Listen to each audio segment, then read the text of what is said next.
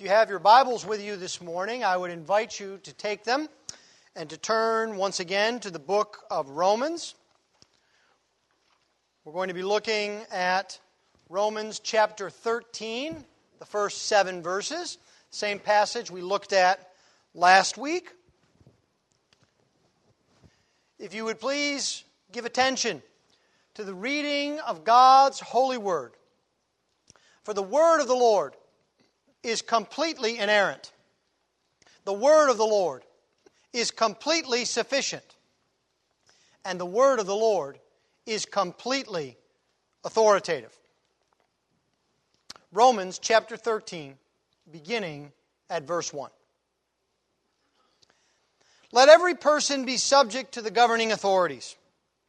For there is no authority except from God, and those that exist have been instituted by God. Therefore, whoever resists the authorities resists what God has appointed, and those who resist will incur judgment. For rulers are not a terror to good conduct, but to bad. Would you have no fear of the one who is in authority?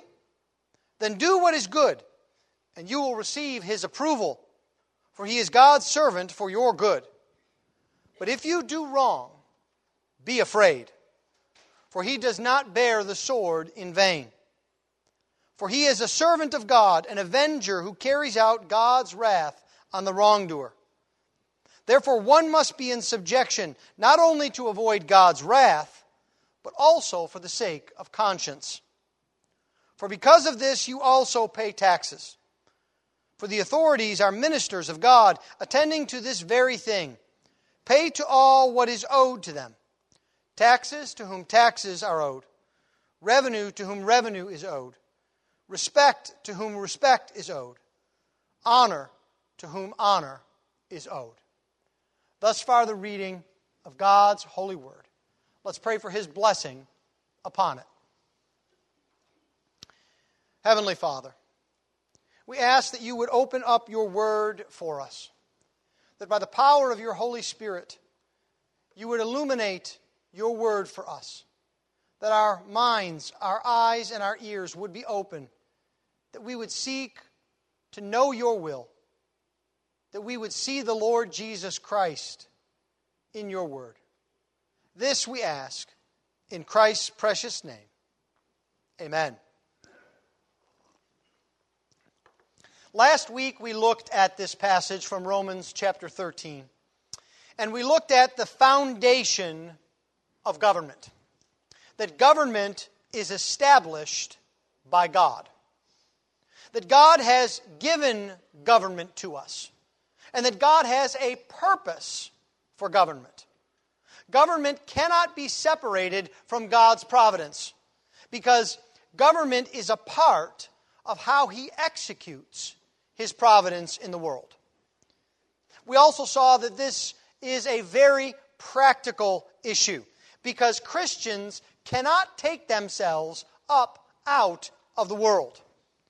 Even though the believer is a citizen of heaven, he is still called to live for Christ in the world. And so this morning, we will look at how the Christian is to respond to government. We're going to see 3 things from our text. First, we will see the reasons Paul gives for the Christian's response. Second, we will look at the responses themselves that we are to have. And then finally, we will look at the restrictions upon government as found in this text. Reasons, responses, restrictions. Let's begin then with Paul showing us the reasons why we are to submit to government and to relate to government. And Paul begins first with a very practical reason. Now this is helpful for us because it makes it real. It's hard for us to latch on to a principle or to a theory if we don't think it's really going to work. I don't know if you've ever had the experience of dealing with someone about the theory of something mechanical or a mathematical theory or a scientific theory. And you can't get them to listen to what you're saying because they're not convinced it's going to work anyway. And they have already said to themselves, I'm not going to waste my time listening to this if it's not going to work. And so from our perspective, it is helpful for Paul to show us that what he is giving to us is very practical. It is something that we can use in our daily lives. It is founded on a principle, and the principle is biblical and solid. But it has practical effect for us. This is also very timely for Paul as he writes to the church at Rome, because there are Christians in that church that he is speaking to who have many reasons not to respond positively to government.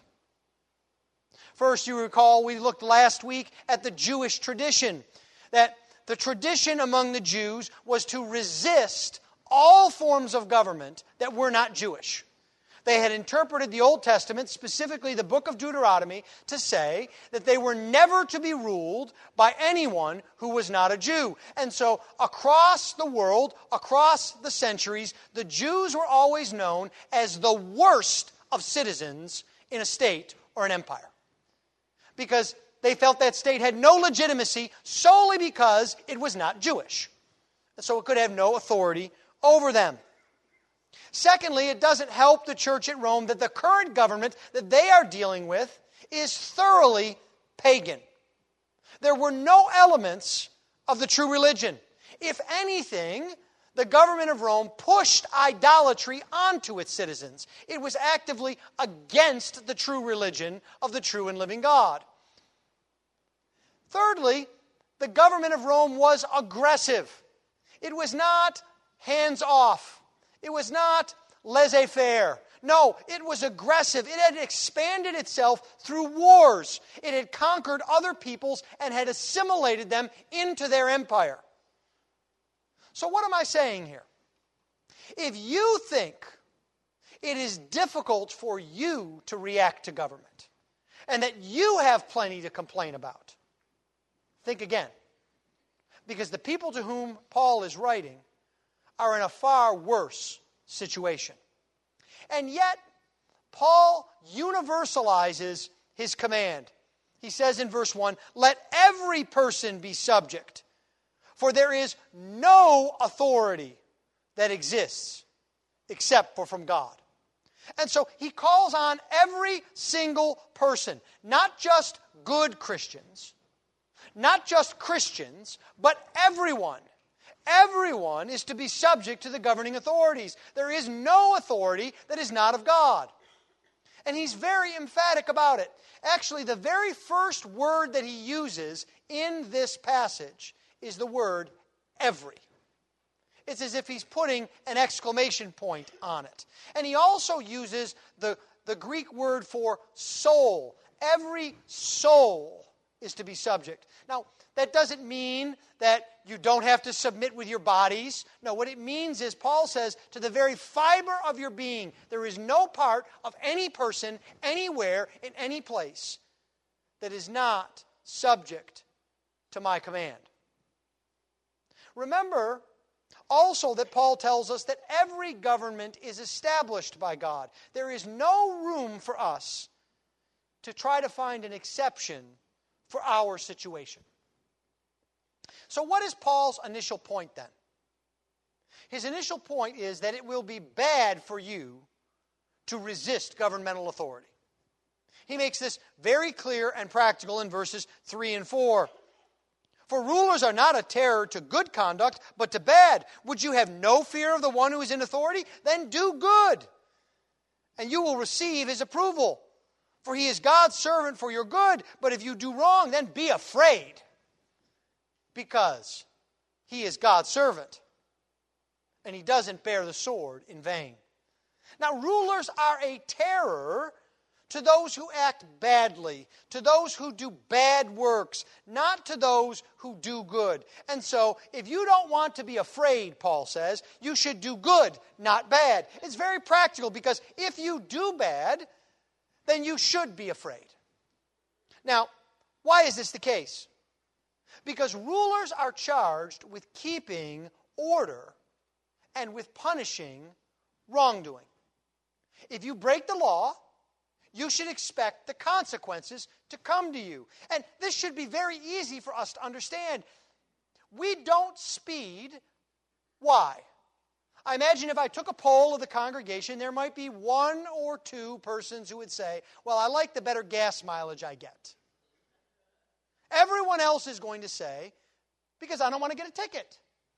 I don't want to break the law because I don't want to experience the consequences of this. This is how we live. I remember when I was a young man first starting to drive, and I got my first speeding ticket. And as I was pulled over and the lights were on behind me and the officer was walking up, I was afraid.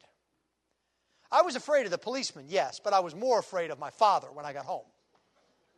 And so I received the ticket, and like any good father, he made me understand the principle that Paul is talking about here. If you don't want to suffer the consequences, don't do bad, follow the law. And he made sure that I paid the entirety of my fine with my own funds. No gifts, no charity. It was all on me. Because you see, that's a principle that's easy for us to understand. If we submit to the government, it will go well with us. We obey laws all the time. Even, frankly, ones that we think are stupid. Why? Because we don't want to go to jail. We don't want to be fined. And so, even laws that we think have no business being on the books, we obey. Because we don't want to suffer the consequences. Paul is telling you that if you want to live a peaceful life, free from punishment, you should not resist the government. That's one reason why we are to submit to the government. But there is also a second important reason that we are to respond to government in this way. It is the conscience. And Paul points this out in verse 5. He says, therefore, one must be in subjection, not only to avoid God's wrath. So he's picking up his previous point, not only to avoid punishment, there's something else here, perk up your ears, but also for the sake of conscience. Now, as soon as we hear this, we have two questions. What does Paul mean by the conscience? And how, secondly, can the government control my conscience? Let's start by looking at the first question. What is the conscience? The conscience is that inner voice that we have that speaks to us about our obligation to God. The word conscience actually means to know along with, or to be aware along with someone else. It is our inner agreement with God's assessment. And so Paul's frequent use of this word is with respect to his conscience toward God. In Acts chapter 24, he writes, so I always take pains to have a clear conscience both toward God and man. And then he writes to Timothy in his second letter, he says, I thank God whom I serve, as did my ancestors, with a clear conscience. I serve God with a clear conscience, he says. So that's what the conscience is. It is that voice that speaks agreement with the Word of God to us and solidifies the Word of God in our hearts and minds. Well, if that's the case, then how can Paul apply conscience to the government? If Paul's worried about the conscience that he has toward God, how does the government come into the picture? After all, the government is not God. Some people in the government may think they are God, but the government is not God. It doesn't have that kind of authority over the Christian. So what does Paul mean here? Now, Paul has been describing government in a particular way. Government is not independent of God. Most governments have that view. They view themselves as being completely independent from God, completely their own source of authority and power. And what we have to say, directly and frankly, is that they are wrong, that they are not independent from God. All governments have been instituted by God, and God didn't institute these governments just to fill a void. No, God instituted government in order so that His order for the world would be seen. That's why Paul says to resist government is to resist God. Do you notice how he says that here in verse 2? Whoever resists the authorities resists what God has appointed. When we experience the judgment that Paul talks about in verse 2 for our wrongdoing, it is more than a judgment from the government. We also experience the wrath of God that is carried out by His instrument. The government is the instrument that carries out the judgment of God. That's what Paul says in verse 4. Government is the avenger who carries out God's wrath on the wrongdoer. Now, this should immediately remind us that what Paul is talking about are the legitimate, lawful acts of government. If he were referring to everything that government did, and if he were insisting that we submit to everything that the government says, that would make no sense. Because after all, how could you do good if the government asks you to submit to evil?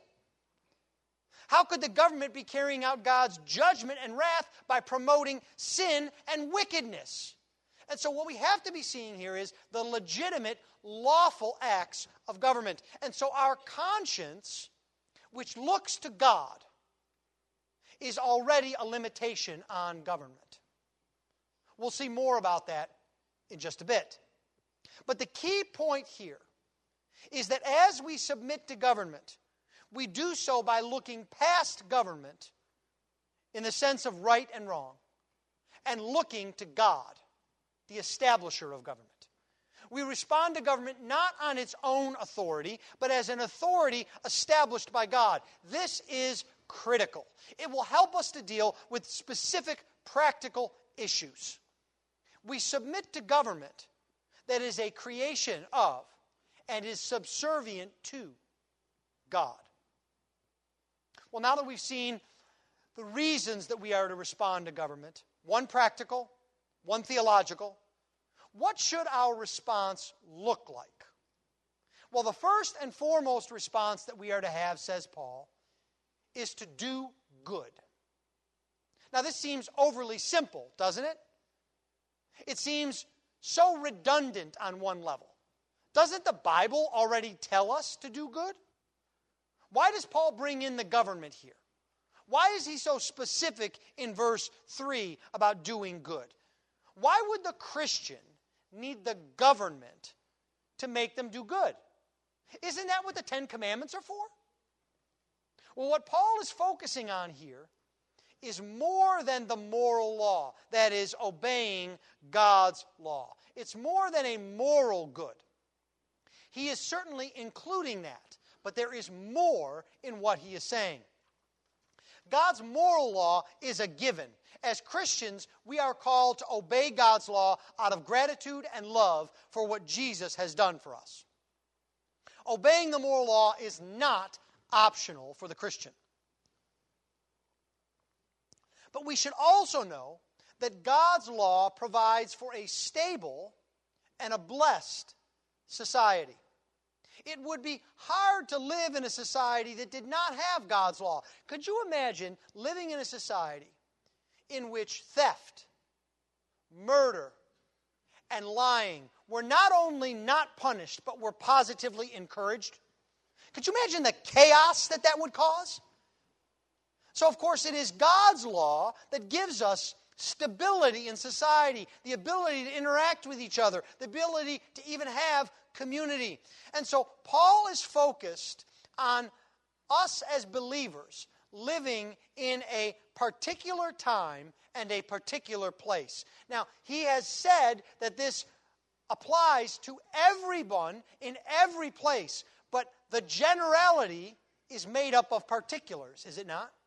And so it applies to everyone, but Paul is concerned that we in particular hear what he is saying. What he's saying is, as believers, we are called to do good in the place and at the time that God has put us. He is executing his providence through government.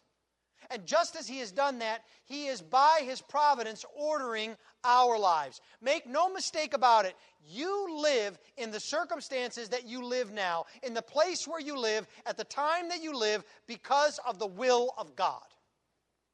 It is not an accident. It is not a circumstance only. God has decreed, according to His good and perfect will, that you are alive right now in this place. So then, what does it mean for the Christian to do good? I think we can see what Paul is saying here at the end of verse 3. Then do what is good, and you will receive His, that is the rulers, the government's, approval.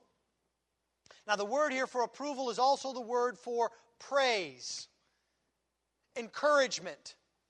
So what Paul is saying here is you are to do good because you will receive the praise, the approval, the encouragement of the government. So this is obviously something that the government thinks is good and well. They want to encourage you to do more of it. Now, don't lose sight that it is objectively good, because Christians are called to do things that are objectively good according to the Word of God. But in addition to that, we are called to serve the society in which we live. Put simply, it is to seek the welfare and the benefit of the society in which we live. This is exactly what the prophet Jeremiah told the Jews when they were in exile. He said, "Seek the welfare of the city where I have sent you into exile, and pray to the Lord on its behalf, for in its welfare you will find your welfare." And so what Paul is telling you today is that you are to live in such a way as you obey God, as to be a blessing to the people, the society, and the government around you. Now note the order. You are not to disobey God in order to, quote, bless the city. You start by obeying God, but it doesn't stop there. Your obedience to God works itself out to the benefit of others around you. And so there is a very practical element to this, because often, if we are honest with ourselves, as Christians, our first instinct, our focus is to fight the society and government we have in order to be faithful to God. We think the only way we can be faithful to God is by being contrarian, by opposing our government, by opposing our society in all its aspects, perhaps even by retreating into a cloistered community in which no one can find their way in. And this is not what Paul tells us. Paul is saying that you are to be faithful to God first. But because God has established government, your primary focus should be to serve rather than to fight. We are to focus on being a blessing to others around us, to be the very best citizens, to give no one a cause to ridicule God, to never bring shame on the gospel. This was the case for the first Christians. They lived in a pagan society. They could not support everything that Rome was for, but where they could support Rome, they did. They were a blessing to their community. Why? Because they served the Lord and He had told them to do good. Now, what does this look like for you today? One thing that it looked like for us was service to our community during the hardship of Harvey. We served to honor the Lord and to do good for our community. Do you know what else it looks like? Prayer. You are to pray for the good of your community. You are to pray that they would seek the Lord. You are to pray that God would bring about justice and right in your community. That is to be our response to government. Our weapons are not carnal. They are not of this world, but they are rather spiritual. Our response is this. There is a second response that we are called to make. And that is to acknowledge the legitimacy of government and to act upon that. Now, this follows on directly from Paul's reason for believers to submit to government for the sake of conscience. And he addresses it head on in the area most likely for us to object to: taxes. Have you ever noticed how the Bible takes directly on our objections? The Bible doesn't leave us room to try to say, well, it applies everywhere but here. The things that we think are sure will give us an exemption from biblical principles, the Bible takes on directly. It leaves us absolutely no place to hide. And so this is interesting because, of course, no one likes to pay taxes. Now, that is not a new phenomenon. That did not begin with the IRS, I assure you. But no one likes to do this. As a matter of fact, our tax structure is set up with this truth before us. Have you ever wondered why there's such a thing as a tax refund? When you get a great deal of money after you file your taxes and you're excited and you go on a vacation or you buy a sofa or you put a down payment on a car and you think, wow, I just got all this money. No, you really didn't. The government held your money for a year without any interest and gave you back a little bit of it. And you're all happy about that. And the government knows this. That's why they've set up taxes like this. If they had to send someone to your house once a month to say, hand it over, you would hate that person. We know it's true because that's what the Romans did, and the Jews hated them. The tax collectors were the most hated people in all of society. They were below the scum of the earth. The most immoral people in society were above tax collectors because no one likes to pay taxes. Now, of course, you say to me, but Pastor, our taxes are horrible. You have any idea what kind of government waste there is? It's in the billions. I can't even read those reports about all the waste in government funding and spending. And of course, there's also the case that the government takes money from me to give it to somebody else. It redistributes wealth. It's not even using it to support its own tasks. It's redistributing wealth. And it's spent on the wrong things. I have to tell you here, nothing is new under the sun. This is exactly the complaints that the Romans would have had about their government. Taxes were wasted. And by the way, they didn't have these reports. You know, you can find them on the internet. I forget what they're called. They always have some sort of, memorable animal or phrase associated to them, the golden goose or something like that, so you can look and see how all your money is wasted. In Roman days, if you stood up and said this was waste, they cut your head off. You couldn't publish anything. They kept the waste under wraps. And they were all about redistributing wealth. Now, maybe not exactly in the same formula that we do, but certainly both from one area of the empire to another area of the empire, from one class of society to another class of society. This is not new. So that's not an excuse we can raise to Paul. The Romans are right there with us.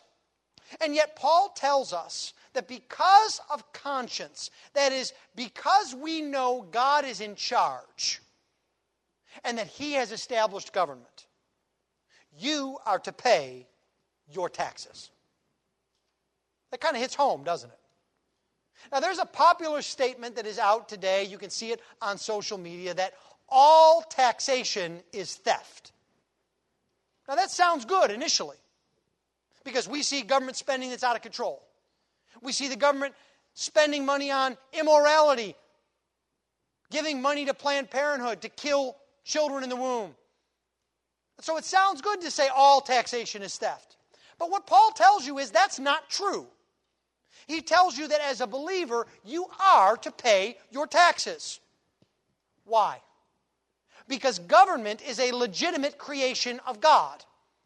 It does His will. Paul actually refers to the authorities in government as ministers of God. And he uses an interesting term here. Earlier in this passage, he will call them servants. And he uses the Greek word that we get the word deacon from. You may remember the deacons were founded in Acts 6 to wait tables, to serve the congregation. And so Paul uses that phrase earlier. But here he uses the word ministers. He uses a word that we get our English word liturgy from. Now, when I use the word liturgy, hopefully you're thinking about worship and an order of worship. And this word is related to worship. It was the word that was used to describe priests who were involved in the worship of God. Now, why is that important here? It's because Paul is telling us that these authorities in the government are important and to be obeyed because of the office they hold. The priest was not important because of his own personal holiness. The priest didn't take an annual priestly certification exam. No, the priest was important because God had established the office of priest. And so Paul is drawing an analogy here between God's establishment of the government and God's establishment of the priesthood. Not that they are the same, but merely that they are both important and to be taken seriously. So do not focus on the individual in government. If you do, you are going to drive yourself crazy. You're going to love the government and 2 years later hate the government. 4 years later, love the government again. And 4 years later, really hate the government. And then 4 years later, really love the government. You'll drive yourself crazy. You cannot focus on the individual. You have to focus on God's authority that He has given to government. Now, Paul is being very comprehensive here. The words he uses for taxation, again, don't allow us any escape. The word for taxes here refers to direct taxation. We might see it as analogous to our income tax or our property tax, ways in which we are directly taxed. But Paul also says we're to give revenue to whom revenue is owed. These are indirect taxes. These are things like the sales tax or duties or customs. Taxes that come to us indirectly. Corporate taxes that we pay indirectly as businesses pass them on to us. So you can see Paul's being very comprehensive here. He uses 4 sets of words: taxes, revenue, respect, honor, all to encompass the financial arrangements that we have with government. Everything is included. Now, why is this? It's because Christianity does not cancel out the natural order of the world. It transforms our view of the world and its purpose, but it does not make the world go away. And so, just because we are citizens of heaven does not mean we do not live on earth and we do not have to be responsible in our community. Think about it this way. We're told by the Scriptures that in Jesus Christ there is neither male nor female, that men and women are equally objects of salvation in Jesus Christ. And that's a truth, right? Does that mean there is now forever no distinction between men and women? Of course not. We see right now today before our very eyes the chaos that this is causing when people do not understand the plain biological fact that a woman is a woman and a man is a man. Christianity doesn't wipe that away. As a matter of fact, we stand with God creating male and female. So we cannot backtrack and say, well, no, in this instance, however, as I have to deal with government, I want the world to go away. I want the world to be theoretical. I want nothing to matter. No, what Paul tells us is we are not of this world, but we are in this world. Well, we've seen the reasons for submitting to government. We've also seen Paul's direction as to how we're to respond to government. But then the question comes, is our submission absolute? Now, some have tried to use Romans 13 to say that Christians must always obey their government no matter what. And as often happens in this instance, there are 2 opposite but equally pernicious errors.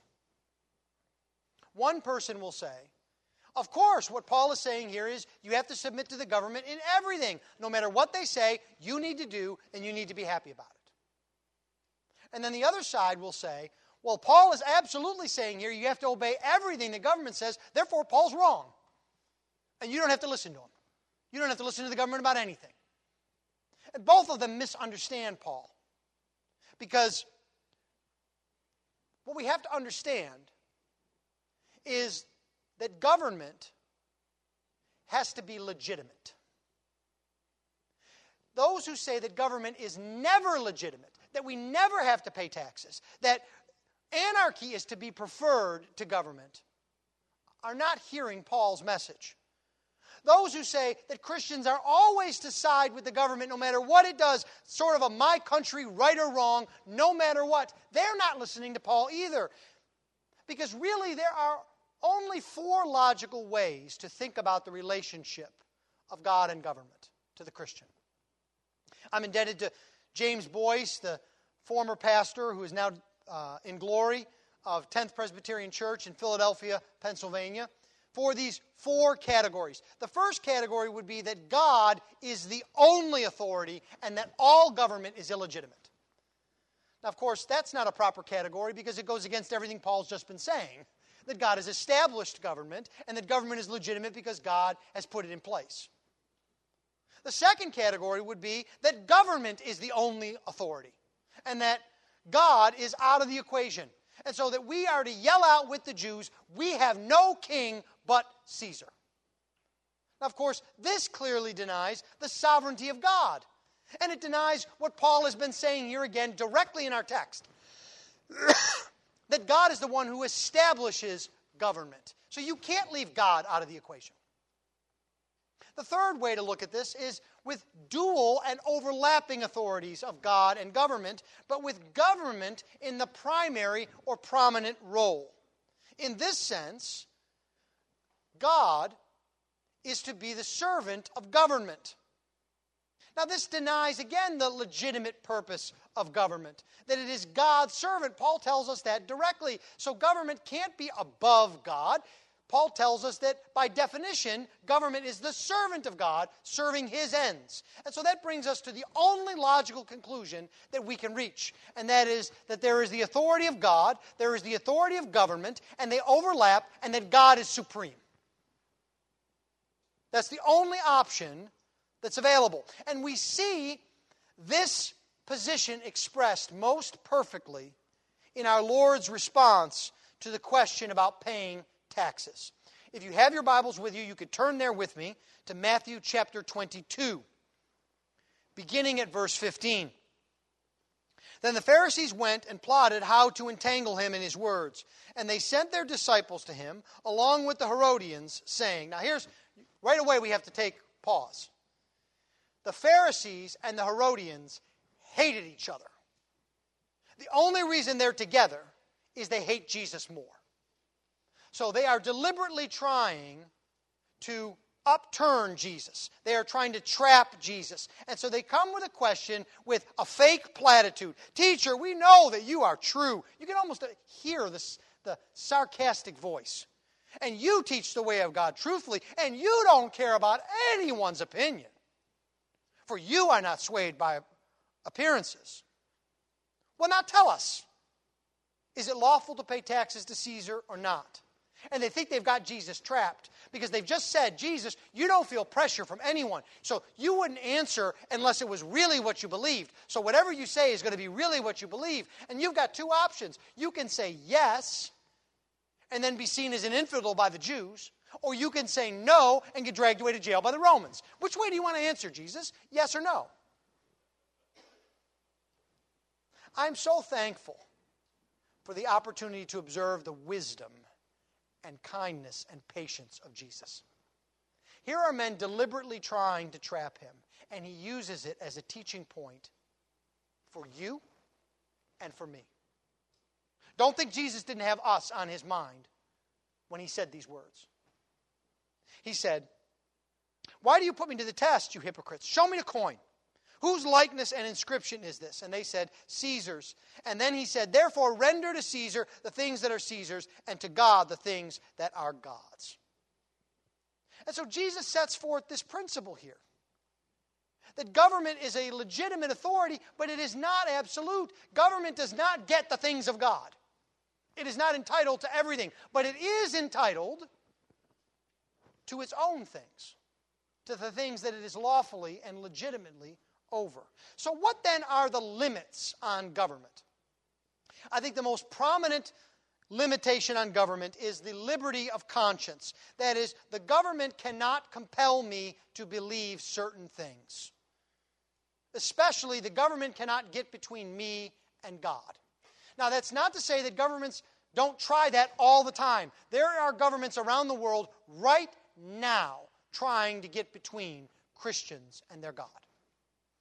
It's happening in places like China. It's happening in places like India. It's happening in places like Saudi Arabia. I just saw an article about Finland. Who would have thought about Finland as being some kind of radical nation?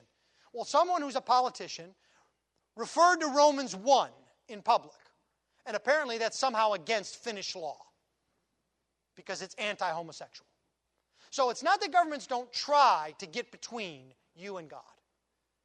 The point is, they can't legitimately get between you and God. And if they can't legitimately get between you and God, you are not expected to submit to them in that. The submission principle of Romans 13 does not apply because it's illegitimate. Now, historically, this has been a great challenge to Christians throughout the world. It's one of the reasons that we are so blessed to live in the United States. Because we have enshrined in our Constitution liberty of conscience, that the government cannot force us to hold certain beliefs. But if the time comes when this principle is done away with in our formal documents, that will be illegitimate itself. And you will not have to submit to the government in that. You are not bound to submit by Romans 13 to that illegitimate use of government. A second limitation would be in evangelism. The government cannot legitimately forbid me from telling others about Jesus, that Jesus is Lord, because Jesus is even Lord over government. And perhaps the best example of this that we find is in Acts chapter 4 and chapter 5. Peter and John are preaching Jesus, and the authorities come up and say, you can't do that anymore, you've got to stop. And they say, we can't stop. We have to tell others about Jesus. It's who we are. You might as well just tell us to float the rest of our lives and not walk on the ground, like we're not bound by gravity.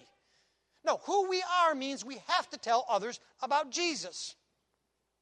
Even threats and jail could not stop them. A third limitation would be when we have to obey God's word, especially with respect to morality. The government cannot make me declare right is wrong and wrong is right. It cannot compel me to sin. It has no legitimate authority in that area. Any attempt made by the government to do that is illegitimate. And again, it does not come under the submission principle of Romans 13. So what is the result of the government trying to place these illegitimate limits upon the Christian faith? What steps can the Christian take? This brings us to another area of restriction on government: civil disobedience. Now, what do we mean by civil disobedience? This means opposing what the government is requiring in order to submit to a higher authority, namely God.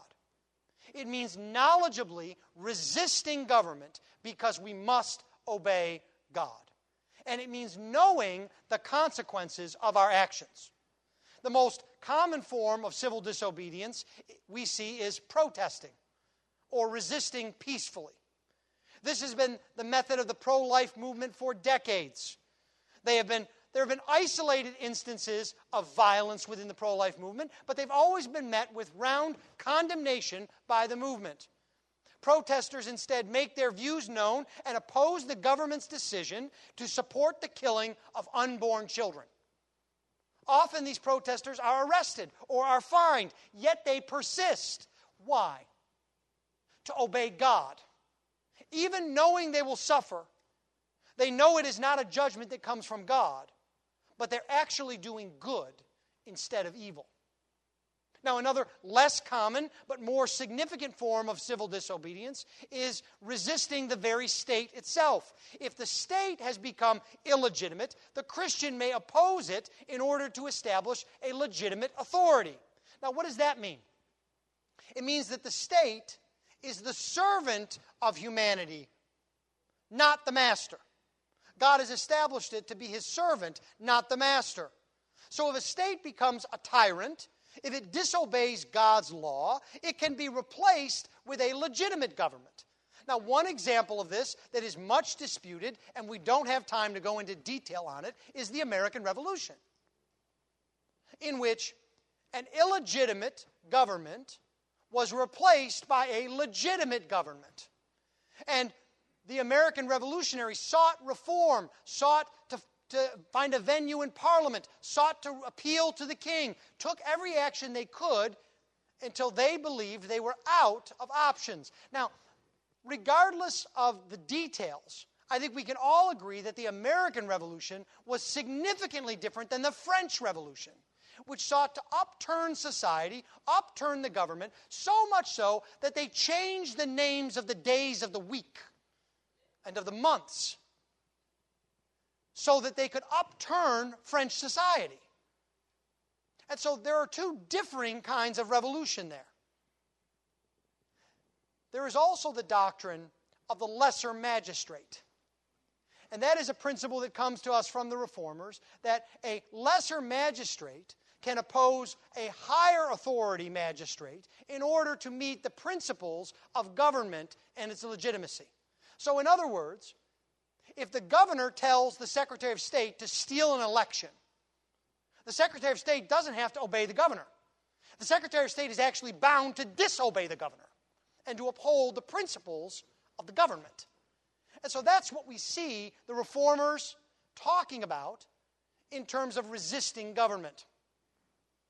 Now, in conclusion, the issue of government is complex and it is controversial. We've looked briefly at many matters that we could have spent a great deal of time studying. Christians of good conscience may differ as to the application of Paul's principles here, such as when it is permissible to disobey government, or exactly what are the practical limitations on government, or how best we can serve our community. But the important point for us to remember is that God is in charge of government. He has established it. He is the one who uses it. But at the same time, we must understand that government is affected by sin. Governments are full of sinners. And so they do not always do the right thing. Sometimes we are forced to choose between government and God, between peace and conscience. The only way that we can navigate these difficult waters is by being steeped in the Word of God. So how do you spend your time? Do you never miss a newscast? Are you constantly posting articles to Facebook? Or are you reading God's Word? Are you praying? Are you sharing the gospel with others? Because that is our hope. It's the hope of our nation. It's the hope of the world.